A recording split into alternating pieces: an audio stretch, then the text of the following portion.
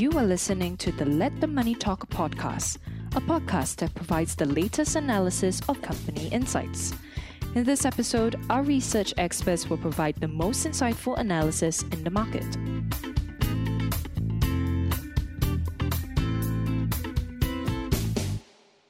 Hi, I am Maximilian, a research analyst at Philips Securities Research.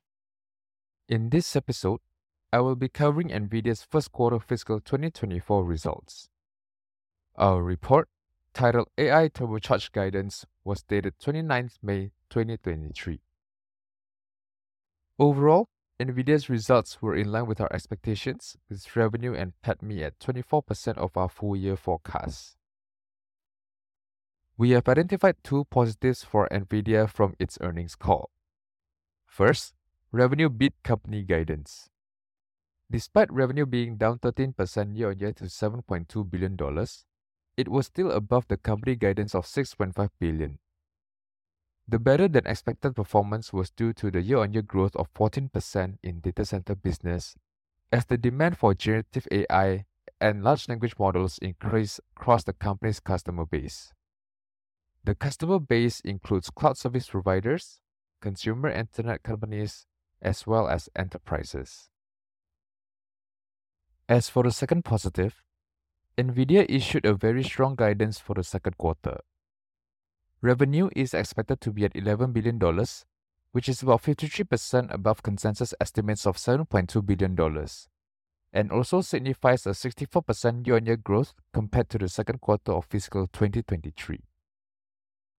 The growth will mainly be driven by the data center segment, as it benefits from the steep demand increase related to generative AI and large language models.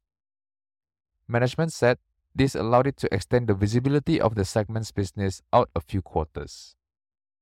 Although no guidance was provided beyond the second quarter, the company indicated that it will be procuring a significantly higher level of supply for the second half of fiscal 2024, where it said sales will be higher than the first half. Gross margin is expected to be at 68.6%, indicating a potential 25% year-on-year expansion or 6.6% on normalized basis, as NVIDIA incurred $1.2 billion inventory charge last year. We think the margin expansion is due to the company selling more of its H100 data center GPUs, which we believe cost as much as 200% more than its previous A100 chips. Coming to the negative, NVIDIA's gaming and professional visualization revenue continued to decline. Gaming and professional visualization sales were down 38% and 53% respectively, as both segments faced macro challenges and lower sell-in to normalized channel inventory. However, the sales decline has moderated compared to the year-on-year decline in fourth quarter fiscal 2023, and sales were up quarter-on-quarter as NVIDIA ramps up its new GPUs based on the Ada Lovelace architecture. Moving on to the outlook, the automotive segment sales increased by 114% year-on-year and 1% quarter-on-quarter to $296 million during the first quarter. The quarter-on-quarter growth moderation was due to Chinese new energy vehicle makers adjusting their production schedule to respond to the slower than expected demand growth, and NVIDIA expects this trend to linger for the rest of calendar year 2023. The company said that its automotive design win pipeline has expanded to $14 billion that spans over the next 6 years, up from the $11 billion first announced in March 2022. As mentioned previously, NVIDIA is expecting a revenue of $11 billion for the second quarter, with growth driven by its data center segment. The company also guided for operating expenses of $2.7 billion for the quarter. Towards the end of the call, management estimates that there is $1 trillion worth of data center infrastructure worldwide that is based on CPUs and is not accelerated. NVIDIA believes that as generative AI will be the primary workload of these data centers, they will eventually need to shift to accelerated computing platforms to run them efficiently, which is the target market of the company's products. NVIDIA continues to be the leading hardware and software provider in the field of AI. Its GPUs are used in 70% of the world's top 500 supercomputers, and it also developed CUDA, the first programming language that allowed developers to code directly to the GPU.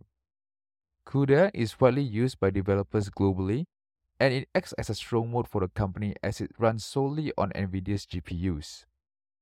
The company has a wide range of customer base, including major hyperscalers such as OpenAI, the creator of ChatGPT, Microsoft Azure, AWS, Google Cloud, Oracle, and Meta, to name a few.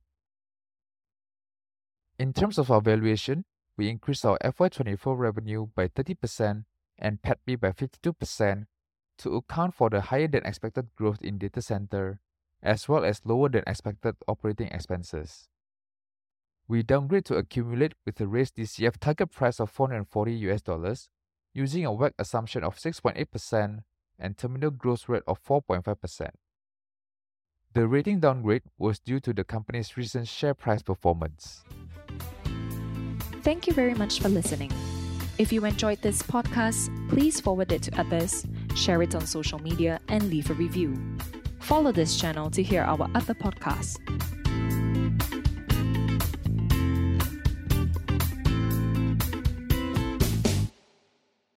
This podcast was prepared by Philips Securities Research Private Limited.